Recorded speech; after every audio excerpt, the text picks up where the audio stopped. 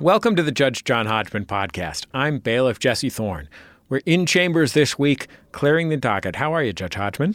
I'm very happy because if my predictions are correct, this episode will go out on a very special day, February 22nd, George Washington's birthday and my wife's. Happy birthday, George Washington. Oh, happy birthday, George Washington. That's so sweet of you. Did you know I was married to George Washington? I had no idea. Yeah. The Washington estate is very upset with me having married the corpse of George Washington. They say it's not legal. Right. But I say love cannot be stopped. Love is love is love. It's weird because I'm actually married to the ghost of George Washington. That's why we're such great friends. Yeah. We can totally relate to each other. You're a little stinkier than I am, but... Well, I will agree that my relationship with George Washington is more sensual. Yours is more intellectual. Let's get off this train and get on the docket clearing train. I think we just created a truly special animated sitcom for a cable network. That's what I'm going to say. Guaranteed 7 episodes. Here's a case that needs clearing from Dawn. She writes, "My husband Mark and I have been blissfully married for 25 years, but we have a nagging bone of contention. When making the bed, I contend that the top sheet should be placed with the pattern side down. That way, when the covers are turned back, you see the lovely pattern. Mark insists that the printed side should face up. He even points out that the tag is hidden if it's placed the way he wants it. I'm fed up with Mark's muttering and shaking his head every time we change the sheets. Judge, help him see the light." First of all, at the risk of sounding sheet racist, all sheets should be white, period. That is the way I feel about the world. Or at least solid color. No, I take it back. All should be bleach blindingly white. That's, in my life, all sheets are white. But I appreciate that other people have different tastes, and I have seen some very tasteful patterned and colored sheets in my time.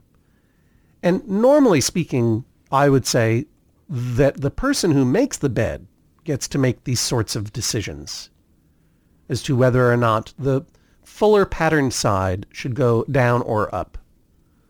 But in this case, I'm not even going to say that. I think Dawn's right. I think you want to, if you're going to put some colors into your bed sheets, you want to show your colors. You want to fly your flag, your pattern flag. And yeah, so you want to put the pattern side of the flat sheet down so that when you fold it back, you can see it in all its glory. And as far as Mark's thing about the tag should be at the bottom, dude. That goes down the bottom. Yeah, does Mark think that sheets aren't covered by a blanket? Maybe not. The folded down part should be the only part of the sheets that you see. That's the part that's not covered by the blanket. Yeah. The rest of the sheets you don't see with your head eyes, you see with your skin eyes. You just feel it. Oh yeah. Oh, you know what's the greatest? What's that?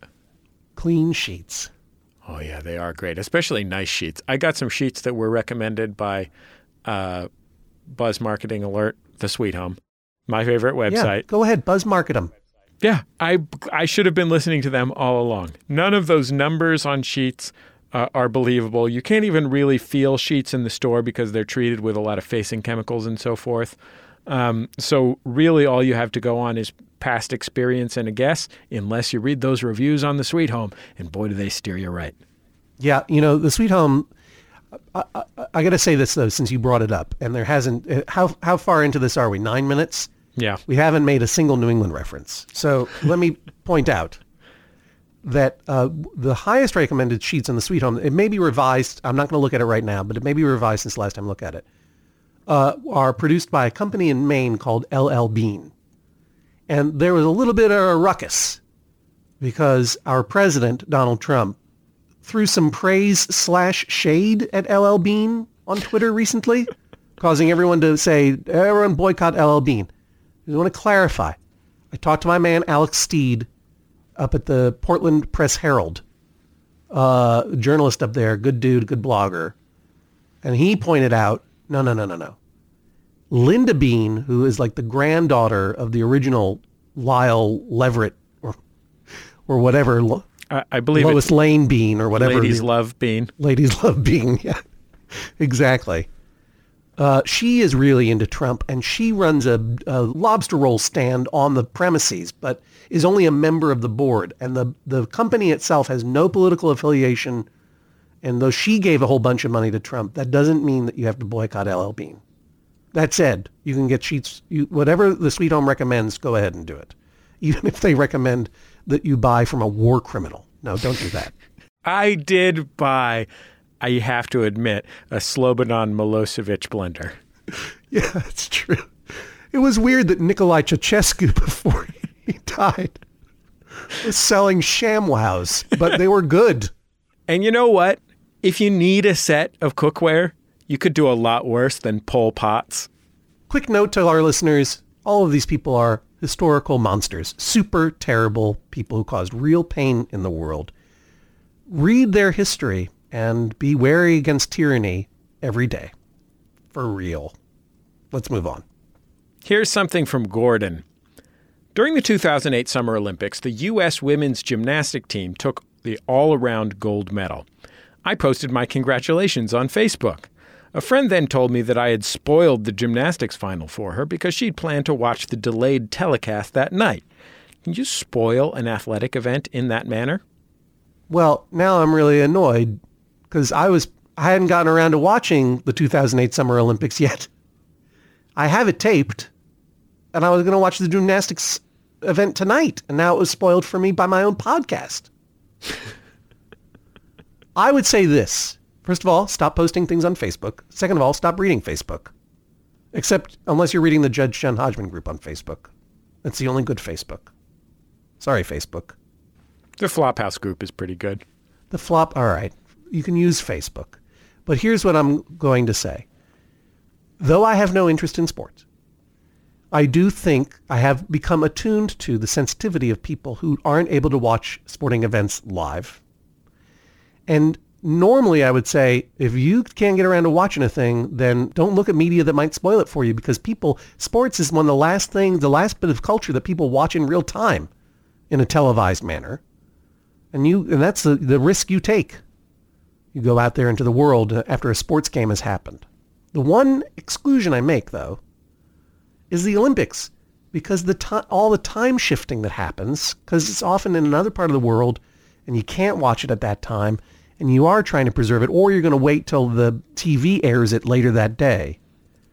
So while I do think that Gordon's friend should have been more careful and expecting to be spoiled, Gordon was not particularly sensitive to this reality when he posted this thing on Facebook. And so I find in favor of his friend, and I find against Gordon. Bad Gordon. Can we have one more finding? Yeah, of course. Against the yahoos who buy the television rights to the Olympics and then don't broadcast them live as all sporting events should be broadcast? You know what, Jesse? You are absolutely right, and I appreciate your bringing that up. I, as a non-sports receptor person, wouldn't have thought to address that criminal behavior, but I think you're absolutely right. Sports should be broadcast live. Well said. Not like a weird... I can't even like they skip so much stuff that it becomes incoherent. Yeah. I don't know. I sincerely have a really hard time watching the Olympics on television, despite really liking sports. In fact, I would say perhaps because I really like sports. No, I would, and I would agree with you, because one of the problems with the Olymps is that it's a corrupt organization. Fine, we'll put that aside.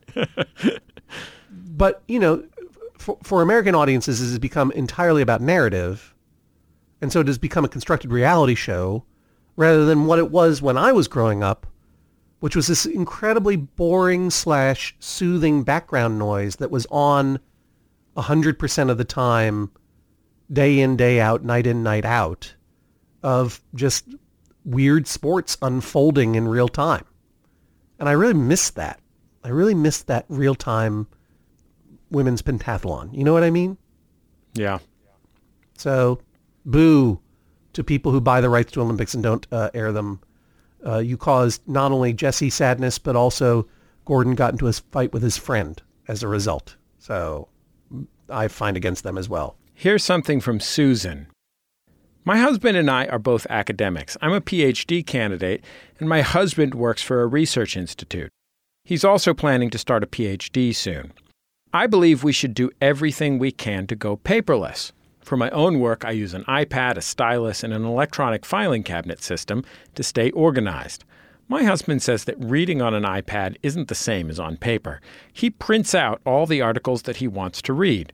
Once, he paid over $100 to have the articles of an online journal bound into books because he liked the aesthetics better. Similarly, he'll purchase expensive academic books when there are free electronic copies available from the library. I understand the nostalgic appeal of paper, but for a project as big as a PhD, he'll generate a lot of waste printing articles. He also risks losing track of paper articles over the course of 4 years. I asked the judge to order my husband to modernize his workflow, stop wasting paper, and use an electronic system for his research instead. No, I won't so order. Next. Oh, do you want to hear why? Yeah, sure. Why not? Because information processing, that is the taking in of language and ideas and the expressing of language and ideas, is highly personal. And brains are very different. And they take in information in different ways. And while I appreciate your throwing some shade on your husband by saying, my husband says reading an iPad, quote, isn't the same as on paper. It's not the same as on paper. Obviously, it's not the same as on paper. That's the whole point of an iPad. Now, look, I use all different kinds of media to get ideas into my head, and a lot of it is screens. I love reading books on my phone in a way that I never thought that I ever would, because now I can wake up my favorite thing is to wake up at 2 o'clock in the morning when I wake up every night for no reason, and instead of staring off into space because I can't turn on my light because I'm married and I don't want to wake up my wife, I can open up my ebook reader on my phone, which I have set to white on black, very dim, and just go through 30 to, I could probably go through a whole Parker novel. That's the amoral bank robber that's the star of 39,000 novels by Richard Stark, an incredible crime series. Love it. But when I am trying to write a book, as in fact I am trying to do, staring at a screen becomes incredibly fatiguing. If I am researching, I would prefer to have printed out pieces of paper. And sometimes I write on a tippy-tappy, and sometimes I won't get there unless I'm writing in pen by hand, and sometimes I won't get there unless I'm walking around and then stopping to write in a notebook, and sometimes I won't get the idea unless I'm taking a shower, which happens a lot, and then I have the most brilliant idea in the shower, and then I take out my iPad and I electrocute myself, or I don't do that and I forget the idea. The point is, it's personal. And your husband has to follow whatever path it is that gets him to this PhD. Now, I appreciate that there is both waste and expense involved. On the matter of waste, obviously he can mitigate his carbon footprint in this regard by buying exclusively recycled printing paper and being assiduous about recycling the paper after he is done using it. And using, do both sides printing, et cetera, and do some research at maybe a website called like Wirecutter, which is the most ink-efficient printer and energy-efficient printer. The reality is he's still going to be using less energy than you are with your pads and your styluses and your pencils and such. It's trade-offs. And then with regard to the expense of having articles bound into books, that's just weird. Don't do that. Sorry, dude. That's just crazy.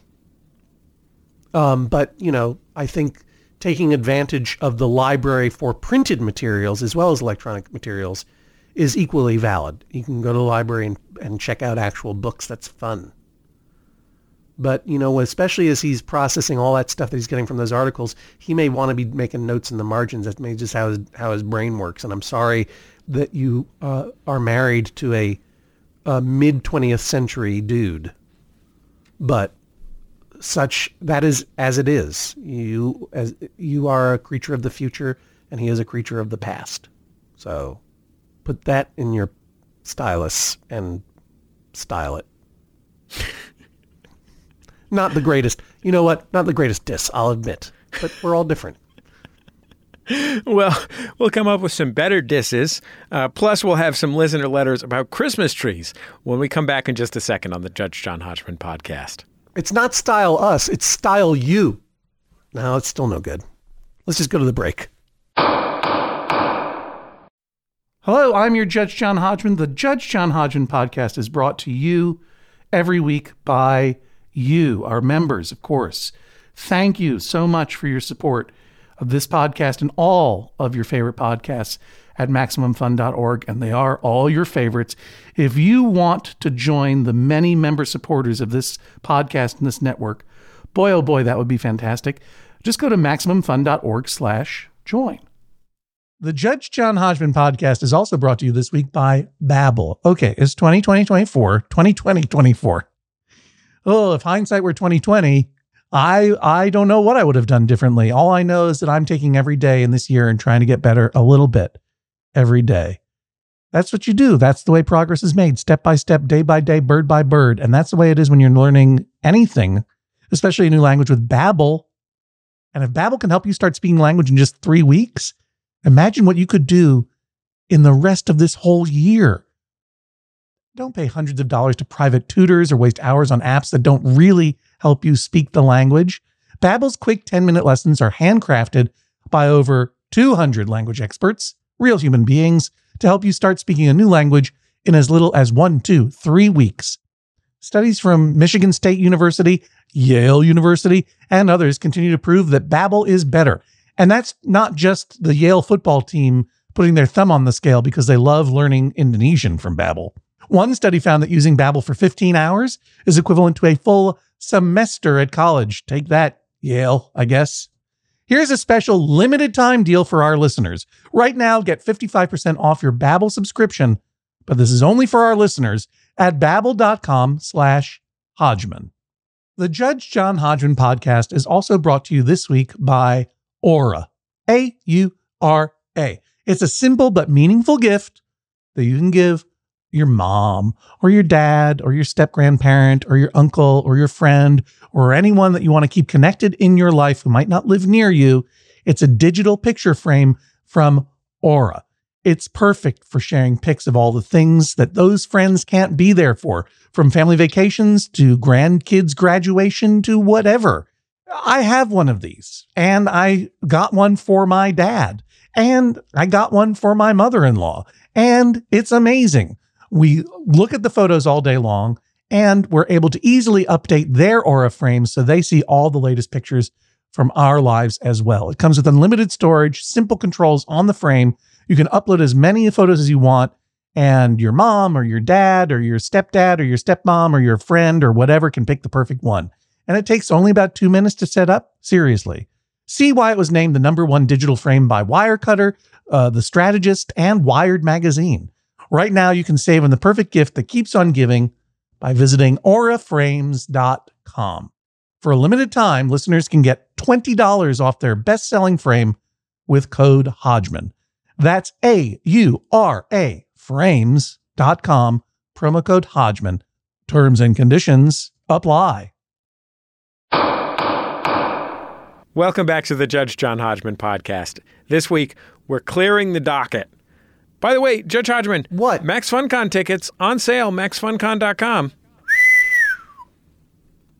Do you hear that whistle? Yeah, what does that mean? That means I'm excited. Awesome. Yeah, you couldn't see me jump up and tap my heels together, so I had to do that. When is it? We're looking at June 9th through 11th here on the West Coast in Southern California and Lake Arrowhead, California, and Labor Day weekend in the Poconos on the East Coast. Both of them going to be equally spectacular, and we hope we will see you at one of them. I don't have a lot to plug because I'm hard at work on Vacationland, the book version of my one-man standing up, talking and telling jokes show that you may have seen across the country last year. I'm really excited for it. It'll be coming out this fall. But I do have one exception. I will be hosting Trivia Night for Cheaters at the Bell House on March 14th at 7:30 p.m. What is Trivia Night for Cheaters? Well, it's a regular trivia contest, except you can purchase all kinds of cheats, little hints and shortcuts and ways to beat your opponents. And all that money that you pay in to the cheat bank is donated to 826 NYC, which of course is the great tutoring service that's been going on in Brooklyn, New York for many, many years, started by Dave Eggers out there in San Francisco, where it began as 826 Valencia. It's an incredibly wonderful place that offers one-on-one tutoring for high school and middle school students here in Brooklyn. Just they drop in and they get some homework help. I've been proud to be a part of the organization for a long time, and this has been routinely a lot of fun. Trivia Night for Cheaters is again at the Bell House on March 14th. You can get details at 826nyc.org. Form a team, buy some cheats, and have some fun for a good cause. Here is a case from Jenna. Okay. When giving food to homeless people, my friend says we should give only healthy food. He says it's harmful in the long run to give them things like fast food or chips. I argue that's ridiculous. If you're starving, then any food is better than no food. Neither of us are particularly healthy eaters, so it's also hypocritical of him to force a health food agenda on the needy. Well, this is a thorny issue, as all issues of whether and when to give to people who are asking for food or money in a public space are. I would say that, as someone who lives in New York City, this is, and now has lived in New York City for almost 25 years, this is a big issue on the subway. People will come through with various sad stories, various obvious levels of poverty, and making various specific requests, sometimes for money, sometimes for food. The New York City subway system would ask you to not give to anyone because they don't want to promote this from happening at all. But of course, it's unavoidable and it happens all the time, and sometimes it's more prevalent than others. One of the things, if you live in a place with a large homeless population, to appreciate and understand that homelessness is caused by a lot of different things. And sometimes there is hard luck. Sometimes there is, someone escaping an abusive situation. Sometimes it is mental illness, whether diagnosed or undiagnosed. And sometimes it is addiction that is at play. There have been times in my neighborhood in Brooklyn, a specific time, when there's a guy who sits out asking for money quite a bit. When my wife offered him a bagel that she had bought, and he said, "No, thank you, not interested."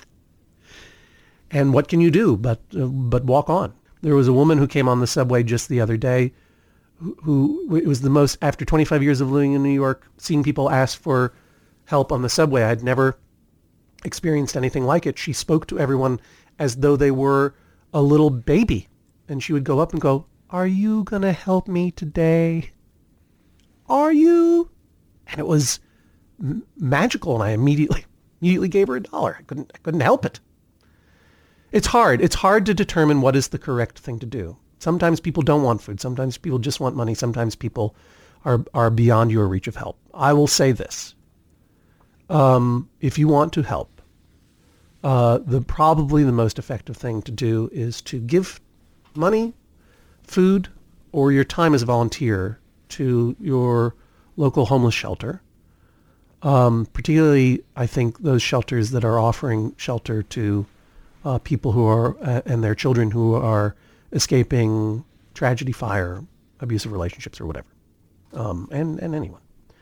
I think that's probably the most valuable thing you can do, in my mind, and or give money to an organization like City Harvest here in New York City, which takes surplus food that is generated by all the many, many restaurants in New York City and redistributes it to all shelters and food banks and charity kitchens all over the city. It's cityharvest.org if you want to give that a try. I tend to donate there. But that's it. What you choose to do is based on your own conscience. And if you have excess food and wish to donate it directly to someone who is asking it for you on the street or on the subway, just give them the food that you have. I think giving any food is fine. But your friend's social engineering ideas, I think, is really small bore thinking in terms of what is a much larger issue, which is the multifaceted and very thorny issue of homelessness in general. And refusing to give someone a pack of Fritos because maybe you'll see them next time when you got an apple isn't going to address the issue in any way whatsoever. I would say, to paraphrase what you're saying, that simply put, that person is in a much better position to decide whether it's worth them compromising on eating food that is unhealthy than you are. They are also an adult thinking human being who's capable of making a decision on that front. So there's no need for you to make that decision for them. Well said, Jesse. And do you take issue with anything that I said? Because it's a very challenging issue. And you grew up in San Francisco, which has a very large population of transits and homeless people, right? Yeah, of course. I mean, I grew up, it's one of the most famous and significant homeless populations in the United States because of the, unique combination of a reasonably strong social safety net, reputation as a city to which people may come for opportunity, both economic and social, and relatively mild weather, and extraordinarily high housing prices. So it's a real perfect storm to generate homelessness. I would agree that clearly the most effective way to serve homeless people is by giving money in significant amounts to groups that do direct service to homeless people, whether that's a shelter or a food bank or an organization that places people in permanent housing, organizations that do treatment, organizations that serve people's health needs on the streets, and so on and so forth. That said, doing so does not preclude you from giving people food or money on the street. And while I think it is perfectly reasonable to suggest for the transportation authority to suggest don't do that on the subway because it's a place where people don't have the opportunity to move away if they don't want to engage with somebody, for example. And I think that there are reasonable restrictions on panhandling. Generally speaking, if you are moved to give to someone, it will be a net positive. Yeah. If you're listening to this podcast, you probably have a life of extraordinary privilege relative to someone who's living on the street. And so, even if it is the worst case scenario, that person is an addict. As my dad used to say, even junkies got to eat. And my dad used to be clear, my dad has been homeless and, spent many years going to veterans AA meetings, which were predominantly homeless. Yeah. And I went with him for years when I was a kid as well. So it is what it is. I don't blame anyone who doesn't give in person, but just remember, these are people capable of making their own decisions. And it's worth respecting that. I mean, at the very least, you have to acknowledge that these are people. Yeah. And they're going through stuff that you're not going through. Here's something from Justine, who, by the way, 12 years old. Thank you, Justine, for taking the time to write to us. I hope she's not asking me for money or food. She says, I have a case for you. I want to get my ears pierced, but my dad won't let me until I'm 18 years old. My mom's fine with it, though. I'd like your help. Thank you for your time, Justine. P.S. My mom is the Nicole who told you about the Macintosh apples with salt. She loves your show. So does my dad, Steve. Well, Justine Salty Apples. Daughter of Nicole Salty Apples. And also Steve No Fun. Steve, I don't know how to tell this to you. I'm going to explain to you that what I learned, again, as I do every year, as time moves forward in one direction. Yesterday was my daughter's birthday. She is 15 years old. She could very easily, I think, very easily and successfully move to another city and live there and never speak to us again. And do great. She is effectively a grown-up. The fact that I get to spend time with her at all is testament to the fact that she's interested in it. And I'm glad. I like her. Your daughter is not 15 years old. She's 12 going on 13. But she's moving well past that area where you can say what body modifications she can make. And frankly, getting your ears pierced is not a big deal. I think 13 is a perfectly fine time to get one's ears pierced. And asking her to wait until she's 18 is something you might want to reserve for a neck tattoo or cutting off her leg and replacing it with a peg leg. Those are the serious body mods you got to ask your child to wait on. But I think Nicole Salty Apples is just right, as moms often are, and I'm sorry that your daughter is growing up, but that's true. Also, your rule about no dancing until she can afford her own house, also unreasonable. So you're gonna have to just let her go a little bit on this one. Back for another game. You know it. What's going on? Just one more week till Max Fun Drive. Hard to believe.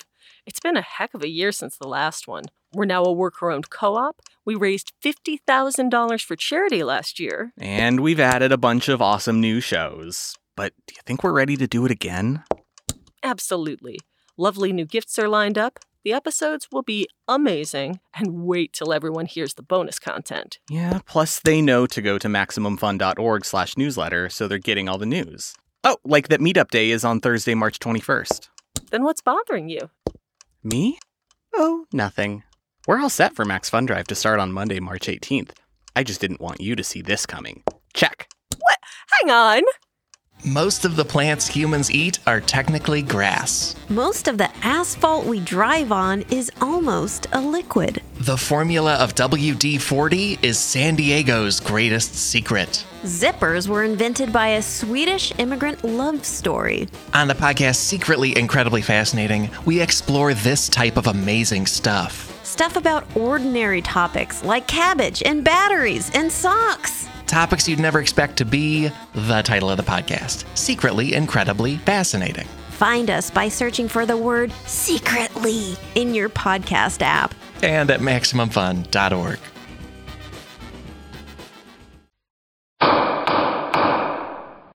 Welcome back to the Judge John Hodgman podcast. We actually got some follow-up letters from episode 292, Conifer Emptor. Do you remember this case, Judge Hodgman?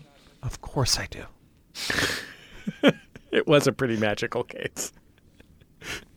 Michael. It was Matthew and Michael. They live in the Boston area, if I remember correctly. That's in New England. Right. What county? It's either one of the folks or the sexes. Got it.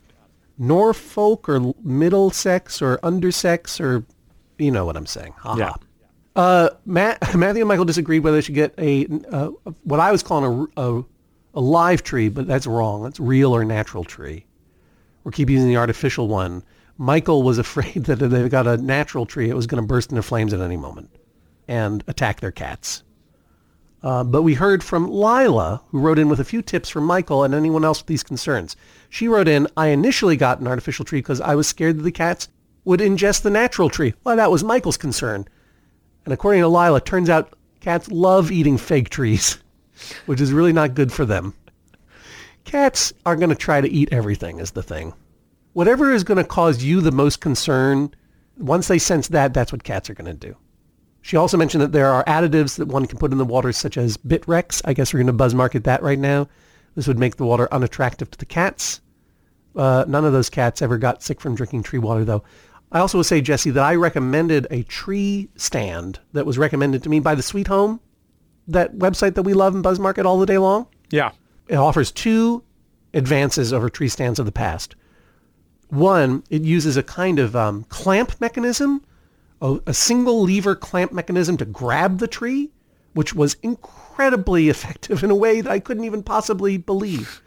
And two, the water reservoir is covered. So that's another way to keep, the cats can't get at that water. Lyle also wrote to say that, quote, for the paranoid person who wants a natural tree, at many tree lots around where she lives, one can get the tree sprayed with a fire retardant. My father got me a smoke alarm ornament a few years ago. It looks like a shiny ball, but has a sensor and a 9-volt battery inside. I like that. There's also a guy working on a tree topper that doubles as an automatic fire extinguisher. called the guardian angel. Oh, pretty good. Yeah. I love all this technology that might stop trees from catching on fire, but in my many, many years of experience, no trees have ever self-combusted. And if you keep, what do you call it, a fire extinguisher nearby, I think you'll be fine.